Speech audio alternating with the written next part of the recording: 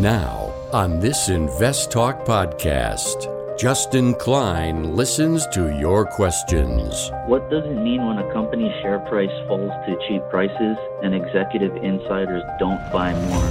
My question is, how much of your portfolio should you put into like ETFs and mutual funds? I had a question about Dutch Bros. It's going to be a new IPO. And provides unbiased answers. I think the bet on the raw materials that go into electric cars are going to be far better than the electric car producers. Invest Talk.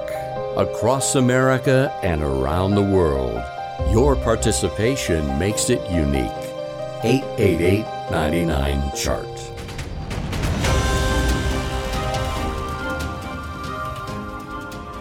This podcast is produced by KPP Financial. Steve Peasley, President. KPP Financial. Independent thinking, shared success. And now today's podcast. Good afternoon, fellow investors, and welcome back to Invest Talk. This is our Thursday, March 24th, 2022 edition of Invest Talk. I'm Justin Klein, and I'm excited to have you for this hour, hear your finance and investment questions, and provide my unbiased answers using a lot of perspective, 20 plus years of experience, and a lot of great data in front of me. It's the great thing about today's technology. I can pull up so much in a short period of time and distill out as an educated understanding of what's going on so that you can make better money decisions. So it's not just about investing as well. I know I'm going to talk about different stocks, but if you have a question about strategies, about the market as a whole, about different sectors, about different asset classes, especially in this new environment. We're entering a multipolar world. The pandemic and now the war, along with the sanctions. Don't underestimate that. Sanctions are a big step in the global economy.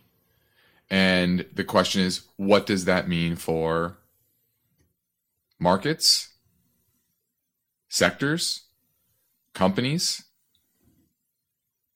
and your strategy? And so in this hour, I'm going to do my best to help you take that next step. And that's really what this is all about. You're never going to learn all you need to know in a short period of time. It's a continuous journey to try to understand what you need to know, to avoid the headlines and focus on the facts, to filter out your emotions and execute on a strategy that makes sense for you. Everyone's different, starting from a different place. Their goals at the end are probably a bit different. Risk tolerance levels are different. So it's not about coming on here and someone calls about a stock and you just buy that stock. It's about understanding the risks and the rewards of the entire suite of investment options that you have. And what fits you, your temperament, your goals. And so my goal each and every show is to give you at least one more tool in your toolbox to make better money decisions. Now we're in a volatile time and opportunities are going to present themselves. They already have. And you need to be ready to act. In order to act, you need to have a strong toolbox. I might be one of those tools, but I should not be the only tool. You need to internalize the things that are needed to be successful. And so that's why on this podcast, I'm going to operate with my mission statement, which is always independent thinking and shared success. I want to bring you along in our success as well as think differently. I'm not Kramer. I'm not banging bells and whistles. I'm here to just give you the facts as I see them in front of me and provide you with unbiased answers. So I encourage you to contact me with your finance and investment questions right now during our live stream program from 4 to 5 Pacific time. Or if you leave a question on our Anytime Voice Bank, we will answer it on a future show. Either way, the number never changes. It's 888-99-CHART. So let's get right to our first listener question now. Hi, this question is for Justin or Steve. I was looking at defense stocks such as Raytheon or Lockheed Martin. I had not invested in them previously because I was more focused on infrastructure stocks. But due to extenuating circumstances that's happening in Ukraine, I was wondering what your take on them and the growth possibilities on them would be. Thank you. All right. This is Raytheon and Lockheed Martin. Clearly, they've rallied because of increased expectation of government spending on defense. You've already seen that with Germany. I believe they are spending 2% of their GDP. I think they doubled their defense spending on the heels of this war. And they're some of the biggest defense suppliers, Raytheon and Lockheed. Now, before the war, my always thought process was governments are now weaponizing economies more than tanks and planes. And I still think that's the case. But I think I underestimated the odds of a hot war like we have now. But I think you're going to have to answer the question. Do you think the war will continue to escalate? Or do you think, a month or two from now, Putin will take what he can get? Take Crimea, some of the eastern regions, maybe other parts of Ukraine, come to some sort of peace agreement, and then move on? Or is he going to throw all his chips on the table and continue a long fight, which it looks like it'll probably be? And do you think this is World War III? Do you think he'll attack other countries, etc.? And if you do, then these are probably going to go higher because that probably hasn't been priced in. But it's already moved. They already moved up dramatically, 30, 40% since the start of the war. So it's already priced in a lot of this. I still think wars are going to be more fought, cybersecurity, weaponizing financial systems like we've done, and less on hot wars and tanks and military equipment. But that's me. I could be wrong. I have been wrong, right, on this front. So that's really what you're playing here.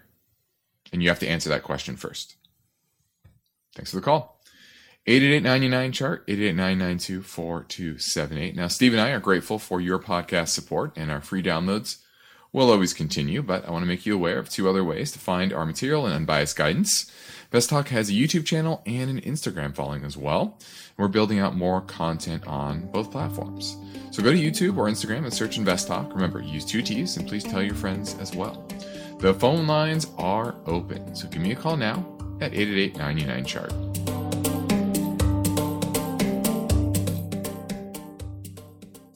The InvestTalk Voice Bank never closes. I have a question for you about Amazon. So your questions keep coming. Question about PE ratios. And that's okay, because Steve Peasley and Justin Klein specialize in unbiased guidance. If I'm looking at a dividend company, I'm looking for consistency of earnings and dividends. Your standard daily chart typically goes back 1 year. No question is too simple. Wanted to ask about Teladoc. And each question is an important part of the podcast. My wife has a rollover 401k from a previous employer. I was curious if this is eligible to be used to do a backdoor Roth. Steve and Justin are fearless. That's fairly inexpensive for this kind of explosive growth. The problem here is that you're picking a leveraged ETF. Tell your friends and family members about InvestTalk. You've been instrumental in my understanding how this market works. Don't forget to call InvestTalk. 888-99-CHART. Steve Peasley and Justin Klein are ready to answer your finance and investment questions. Call Invest Talk 888-99-CHART. Let's go to Daniel in Pueblo. He's in Pueblo, Colorado. Excuse me. He's looking at FedEx. You looking to buy it, or do you own it? Yeah, I own it for about 6 months, but I've noticed that the price has gone down from earlier in the year, and I'm just wondering what your thoughts on their future performance might be. Well, the reason it's gone down is because FedEx does not have union workforce, and they've had trouble with labor, strong labor shortage, and the labor shortage in this country is likely to persist for the next couple of decades. Remember, the baby boomers were the largest cohort of our workforce for a long period of time. And now the majority of baby boomers are now retired, which means we are undersupplied with labor. And until Gen Z comes of age fully, which is roughly 20 years from now, we're not going to replace that. And so we're going to have labor inflation, and that's a structural headwind for any company who is heavily reliant on labor like FedEx. And I think their cost of labor to continue to go up much higher than they're used to. Whereas UPS, that has it's a union labor force and pays their workers better. They have a more stable workforce and cost structure. And that's why I don't love FedEx. I don't love the chart. It's below all the major moving averages. And earnings for this year, expectations are coming down. And I don't want to be buying a company when earnings expectations continue to ratchet lower and they have a major structural issue. And not only that, but physical goods are in shorter demand as the economy reopens and people can travel and go out to eat, etc. So less things to be moved. So interesting company, certainly on the watch list. It's always worth buying at the right price.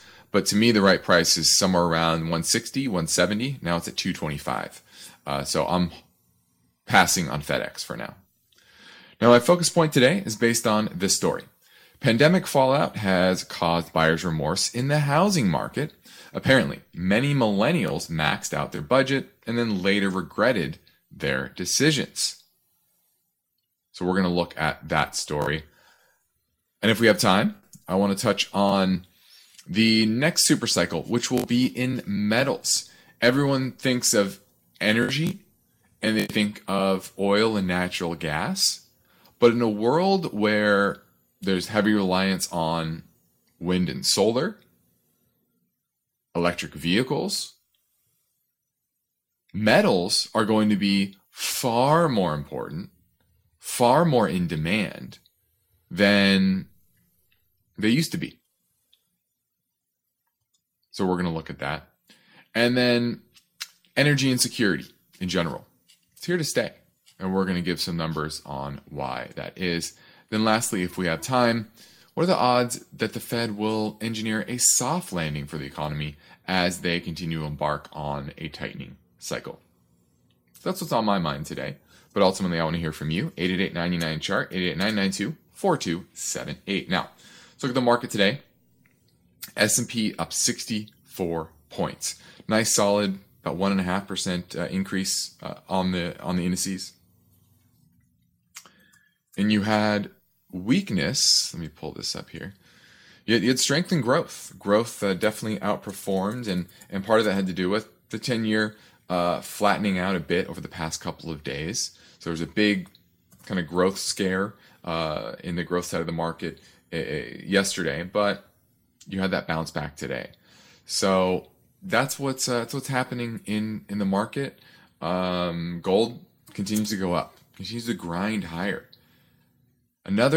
I talked yesterday about the sanctions on Russia being very bullish for gold in general.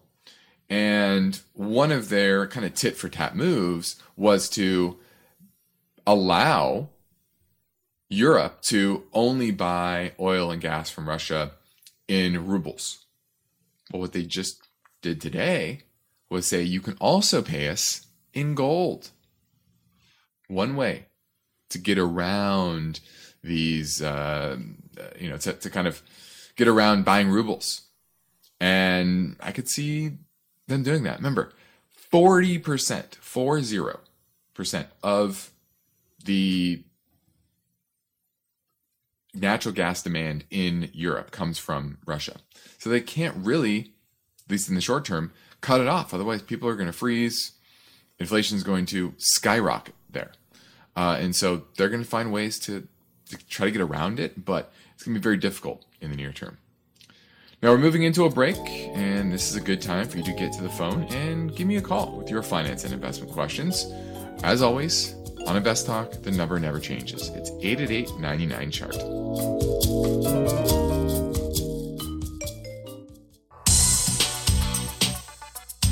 The market is constantly changing, and you've got to be ready to react. You'll have questions. Steve and Justin have answers. The Invest Talk Anytime listener line never closes. 888-99-CHART. Now, my focus point today is based on the story behind this headline. Pandemic fallout has caused buyer remorse in the housing market, and apparently millennials have maxed out their budget and then later regretted it. Now, low interest rates, high rents, and working from home pushed a lot of young workers, young Americans, to buy homes for the first time over the past couple of years.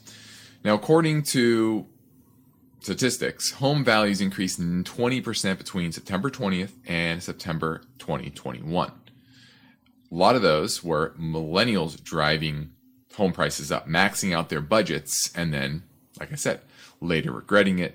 A lot badly wanted out of the high rent market, rent increases, but they missed the basics. Now, number one is the 1% rule, which is you should calculate about 1% of the home's value for annual upkeep. Many millennials weren't ready for that. They're used to things just working. Maybe they were living in newer apartments and things weren't breaking, or they just didn't understand the costs of when the air conditioner goes out, when you have a plumbing issue, whatever it is. They weren't ready for those other costs of home ownership. And that's the big reason, one of the big reasons why they had buyer remorse. There were other reasons. One was location. That was about 40% of the reason they had buyer's remorse.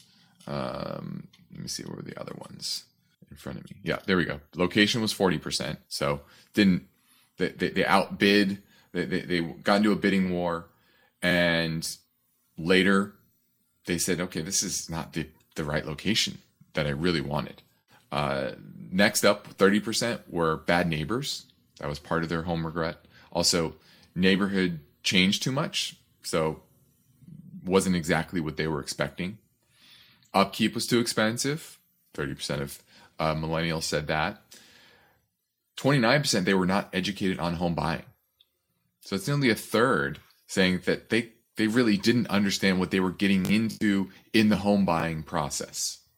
Maybe they didn't understand the taxes, along with the upkeep, the tax implication, all of that. 27% said that their home decreased in value, meaning they probably overbid, got into a bidding war, and just threw out their budgets overall. And that caused 26% to say the mortgage was too expensive. And I think that's the big lesson here, is that, and I get this question all the time, is should I be buying a house? Is it a good time to buy a house? What I always say is Your home is utility. It should not be viewed as an investment, even though the majority of millennials see it as such. It's utility. That's the most important aspect of what a home is to you. It's not whether you make money, it's whether you can afford it and whether you're happy living in it. And 90% of millennials say that they will buy a home sight unseen.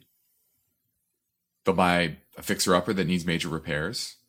And 80% said they'll offer over asking price.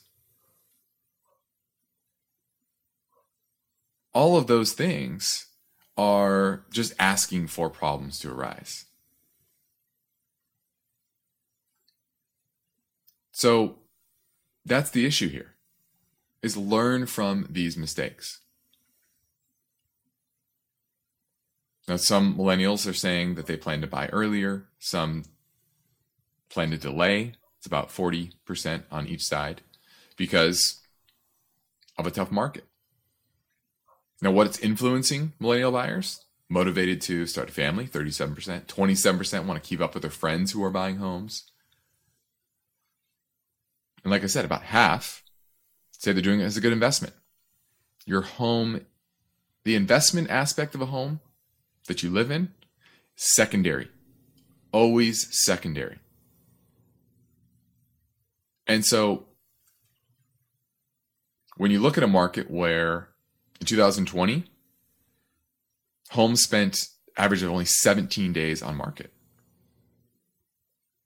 That's up from 38 days in 2019. So you look at that type of competitive market, it's easy to see why people focus on just getting the deal as opposed to whether the house is right for them. 1 in 6 millennials said they would offer $100,000 or more above asking price.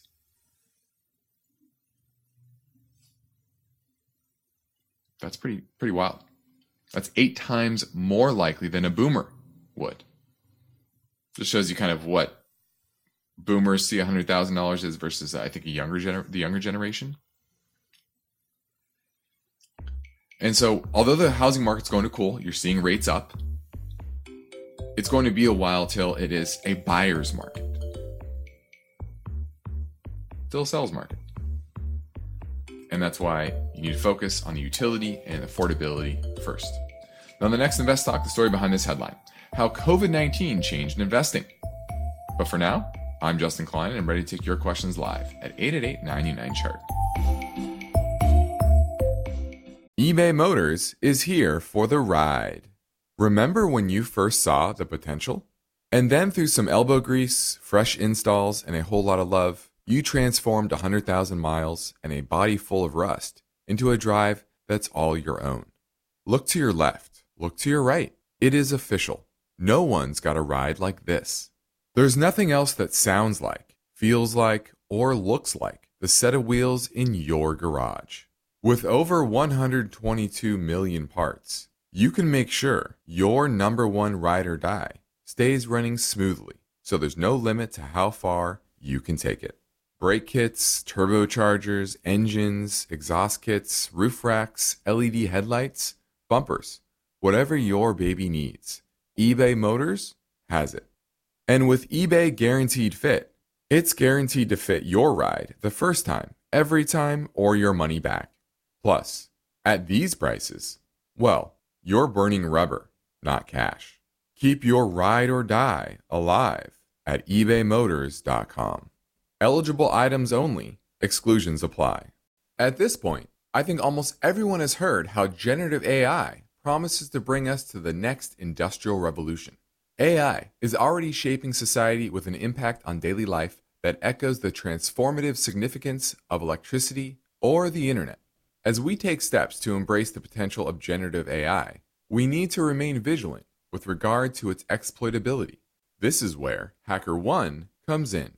HackerOne's AI Red Team addresses the novel challenges of AI safety and security for businesses that are launching new AI deployments. The HackerOne approach involves targeted offensive testing by harnessing the collective skills of ethical hackers who are proficient in AI and prompt hacking. In short, AI red teaming is the practice of stress testing AI models and deployments to make sure they can't be tricked into providing information beyond their intended use, and that security flaws can't be exploited to access confidential data or systems. HackerOne seamlessly integrates with your existing tools to enhance communication and collaboration across development, security, and IT teams. So, stay ahead of the game in the battle against cyber threats with HackerOne's attack resistance platform. Learn more at hackerone.com. That's HACKERONE.com, hackerone.com.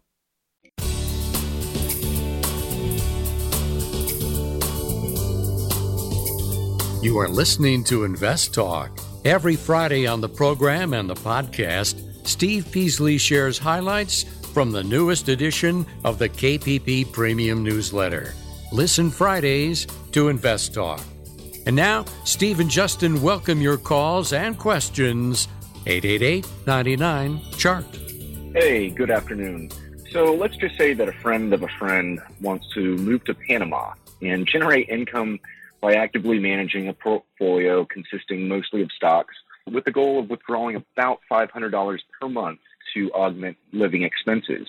This person is relatively young, high risk tolerance, and at times may not even need to withdraw the money every month. But assuming that $500 per month were the goal, I guess the questions are, how much capital would you have to start with, as well as how would you structure the portfolio in general? And I'm also interested in any other issues that you may know of that I don't about generating income in this way while living abroad. I don't expect the detailed answers to the strange question, but any guidance would be much appreciated. Thanks a lot. Love the show. Bye-bye. Well, the first thing you're going to have to do is consult an international tax CPA that understands the tax laws of Panama. Because every country is different when it comes to how income that is earned elsewhere, for example, on investments that are not in Panama, are taxed. And every country has those quirks and those differences. So I personally am not privy to that type of information. I'm not a CPA. I'm not a tax professional. So that's what you need to do first. And then you can go about a plan about how to invest it, because you're going to need to know how that income is taxed. And until you know that, you can't create a good strategy, because you don't know how dividends are taxed from U.S. companies, for example, or interest income from Chinese companies, or real estate income from Brazilian companies, or Brazilian assets. All of these things are dependent on the laws of Panama if they're a resident of Panama. So the first thing is you need a great international CPA. Hope that helps. Let's go to Dave in Ohio looking at Gilead. Oh, thanks for taking my call. I love the podcast. Symbol is GILD. Yep. I was looking for like a long-term play. It's down quite a bit, and it pays almost a 5% yield. Your thoughts on a good entry point to get in? All right, this is Gilead. And Gilead Sciences, they make therapeutics to treat viral, fungal, respiratory, and cardiovascular disease. And their main business is their hepatitis B and C treatments, which are very expensive. The problem is that it cures it. And that's why their business has been shrinking. They've basically cured everyone of Hep B and C. So in 2015, they made $12.61, and it's pretty much been declining ever since. Earnings are expected to be down 10% this year. Probably down again next year. Last quarter, revenues are down 2%, earnings down 68%. And that dividend, while its payout ratio right now is about 58%, that dividend is unlikely to, I think, be there longer term, unless they hit some sort of other big win. They have other therapeutics, but not enough to support that dividend. Remember, this is a $74 billion market cap. That means you're roughly paying out $3 to $4 billion a year in dividends.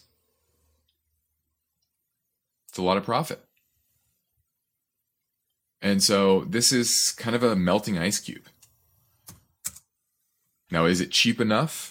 Every company's always cheap enough at some point. And it's back to kind of its COVID lows in December of 2020. I guess that was the COVID low. So there is support here. And it is, on a operating earnings yield perspective, it's pretty cheap. But I don't like that it's a melting ice cube. And that's what you have to contend with, is can they flatten it out? Can they find another big winner besides just their hepatitis drugs? And that's what you're relying on, which is a big ask and a big unknown. So is it cheap? Yes, based on current earnings. Remember, market always looks forward, and those earnings are expected to come down. Thanks for the call, Dave. 888-99-CHART, 888-992-4278. We have about 15 minutes left in the show. So if you're going to call, you want to do it now. Now let's talk about the transition to green energy and the commodity superpowers that will be made because of it. Now, the world is trying to wean itself off of dirty fossil fuels. And the International Energy Agency forecasts that by 2050, 70% of power generation will come from wind and solar. Now, I think that's a little, frankly, aggressive. I don't really think that's going to happen. But it's certainly going to grow from the 9% in 2020.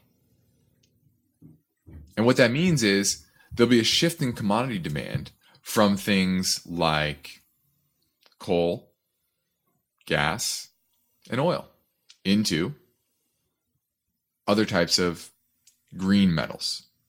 So think of copper, cobalt, and nickel. And that's really the shift here. Remember, you're trying to turn natural energy into usable energy. And that takes a lot of metals. It also takes a lot of fossil fuels. Think of the steel to make wind turbines and solar panels. Now, some countries have a lot of the green metals. Some, not at all. Now, between 1940 and 1970, the share of hydrocarbons in the energy supply of the rich countries rose from 26% to 70%. And that put a lot of once very marginal economies, they turned them into petrostates. Think of Qatar, Saudi Arabia.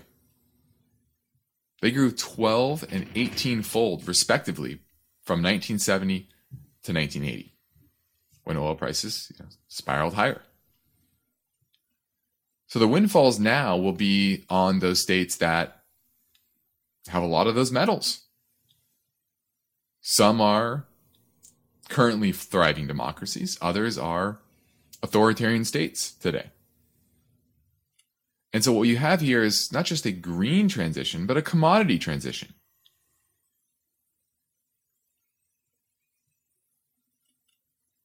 Now, this is a study done by The Economist, which I think is great.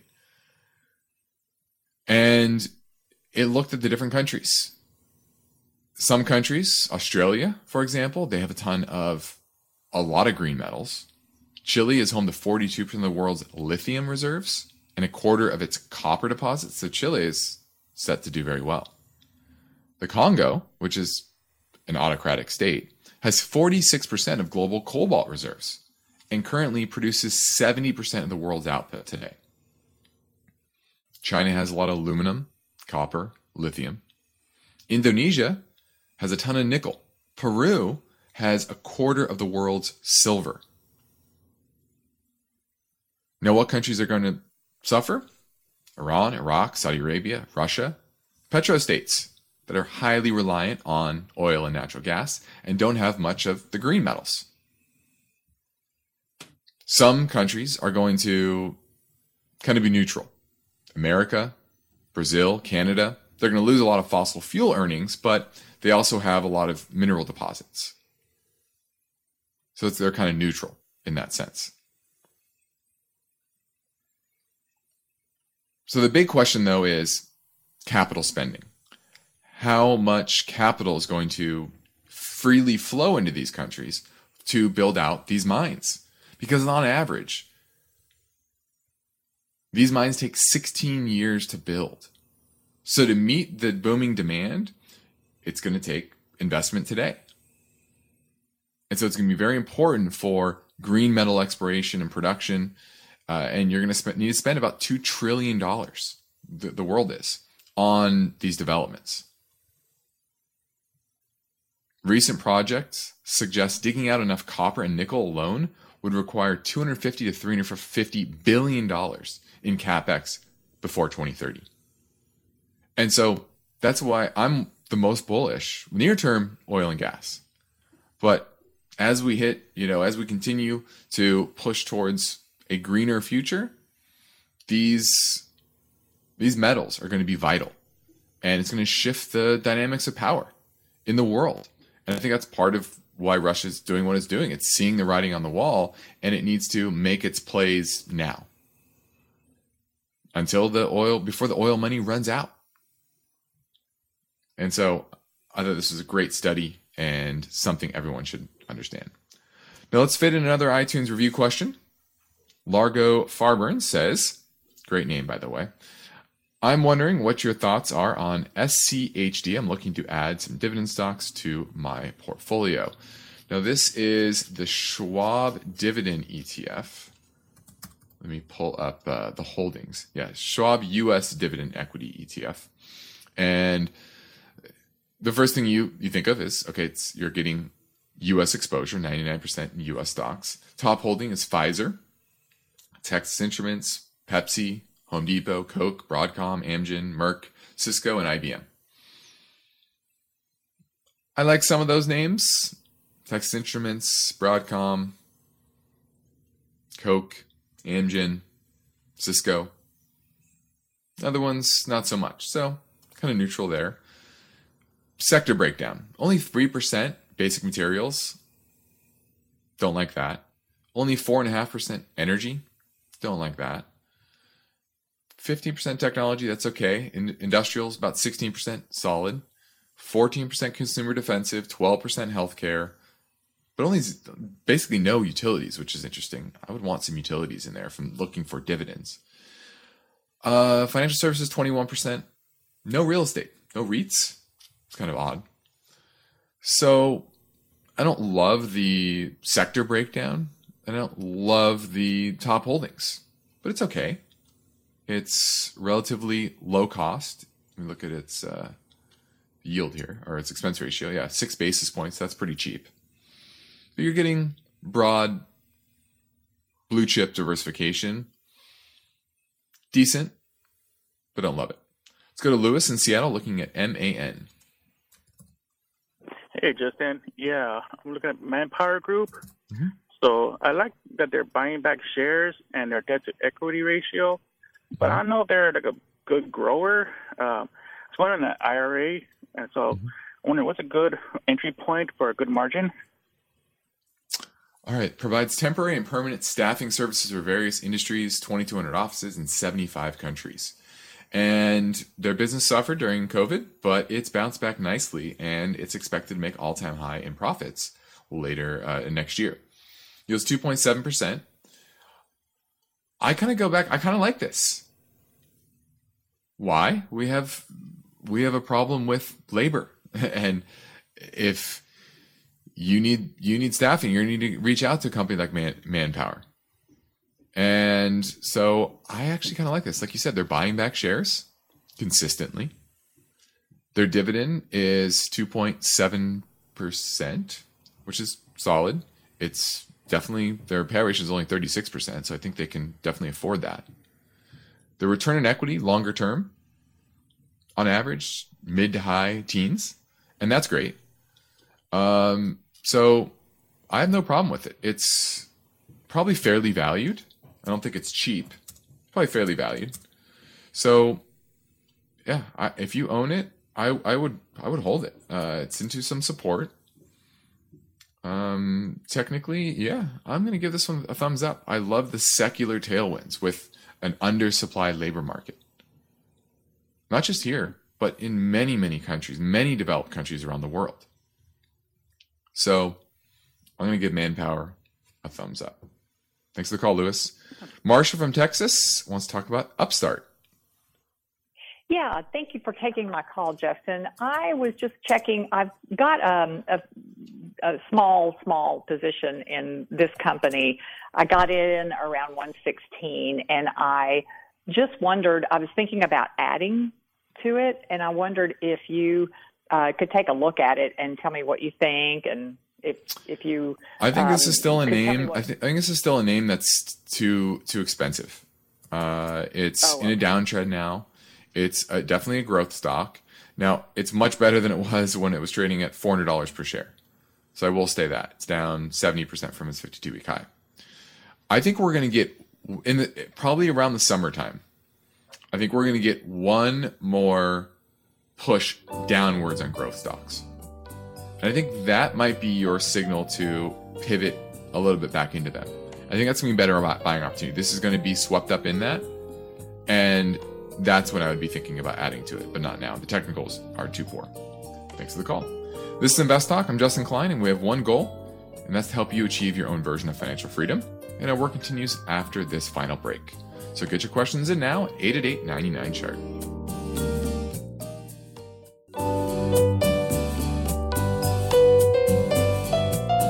This is Invest Talk. Is your portfolio balanced? Is it optimized?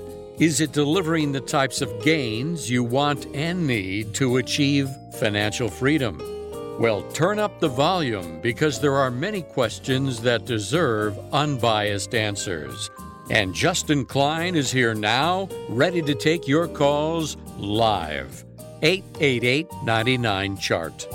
Hi, Steve and Justin. Thanks for taking this call. I had a question with regards to investing during a recession. I understand that consumer staples, utilities, and healthcare are usually good investments, which you guys have been suggesting that we get into now anyway. But I was wondering about credit card companies. I would imagine people who might be either losing their jobs or taking cuts in pay may need to lean on using the credit cards more during a recession. So if I can get your opinion on that, I'd appreciate it. Thanks very much. Bye. Well, typically during recession, you have rising defaults. People are losing their jobs. Like you said, they're getting their pay cut, etc. And it is more difficult to pay their bills. And you have these credit card companies, Discover, Capital One, etc. They're writing off these losses. And you're already starting to see this in expectations for earnings this year. For Discover, for example, down 21% from $17.83 last year to $14.15 this year. So you're starting to see this already. Same with Discover, 27%, set $27 in earnings last year. Sorry, Capital One, $27 in earnings last year, expected to be only $20 this year, down 26%. So while rising interest rates, that definitely should help a bit. The rates are already high. They're all in a downtrend. Okay. And so if we do go in recession, which I'm not calling for a recession quite yet, we're not seeing that in the cards near term. Why? Labor shortage. People still have money. People still have jobs. And so while their earnings are expected to not be as great, I'm not calling a recession quite yet. But yeah, during a recession, credit card companies, not the greatest investment. Now, Steve and I have said many times that we appreciate our diverse Invest Talk audience. And in fact, we receive call or questions from across America and around the world. Let's take a question now, this time from Canada. Hi, my name is Troy. I'm calling from Victoria in Canada. I'm looking at a stock for Roku, ROKU. I've been looking at them for a while, but they were pretty high. They seem to have dropped a lot in the last couple of months. And I'm wondering if this is a good entry point. So, yeah, I'd love to hear what you guys think. That's Roku, ROKU. Thanks. All right, Roku. This is already down 74% from its 52-week high, $17 billion market cap. And frankly, I never understood the Roku thing. I use Roku. I have 3 Roku sticks in my house. Cool product. I never understood their business. I don't think it's that great. Look at the numbers. Free cash flow, trailing 12 months, is $188 million. All-time high.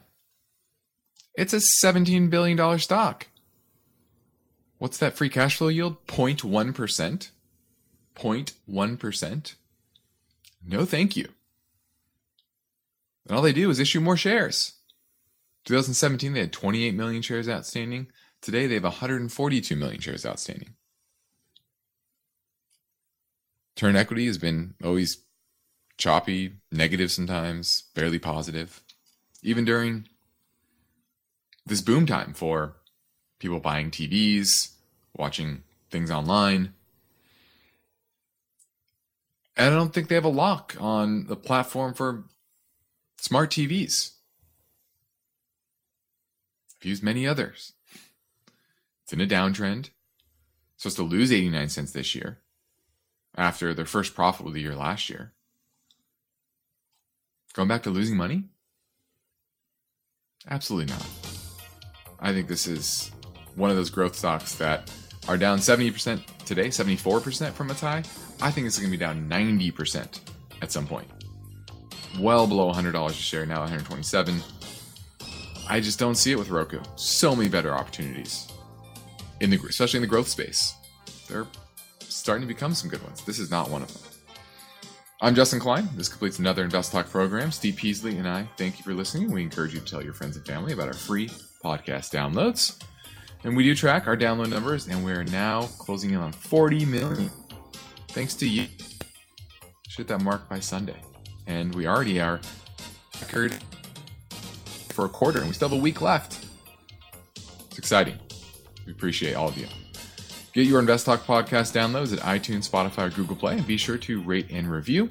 And if you leave your question with your rating, we will prioritize your answer. Independent thinking, shared success. This is Invest Talk. Good night. Because of the nature of the interactive dialogue inherent in the format of this program, it's important for the listener to understand that not all comments made will apply to them specifically. Nothing said shall be taken to be investment advice, or shall statements on this program be considered an offer to buy or sell securities. Such advice is rendered solely on an individual basis, and at times will require that the investor review a prospectus before investing. Invest Talk is a copyrighted program of Klein Pavlis Peasley Financial, a registered investment advisor, which retains all rights. For more information regarding KPP's investment advisors, call 1-800-557-5461.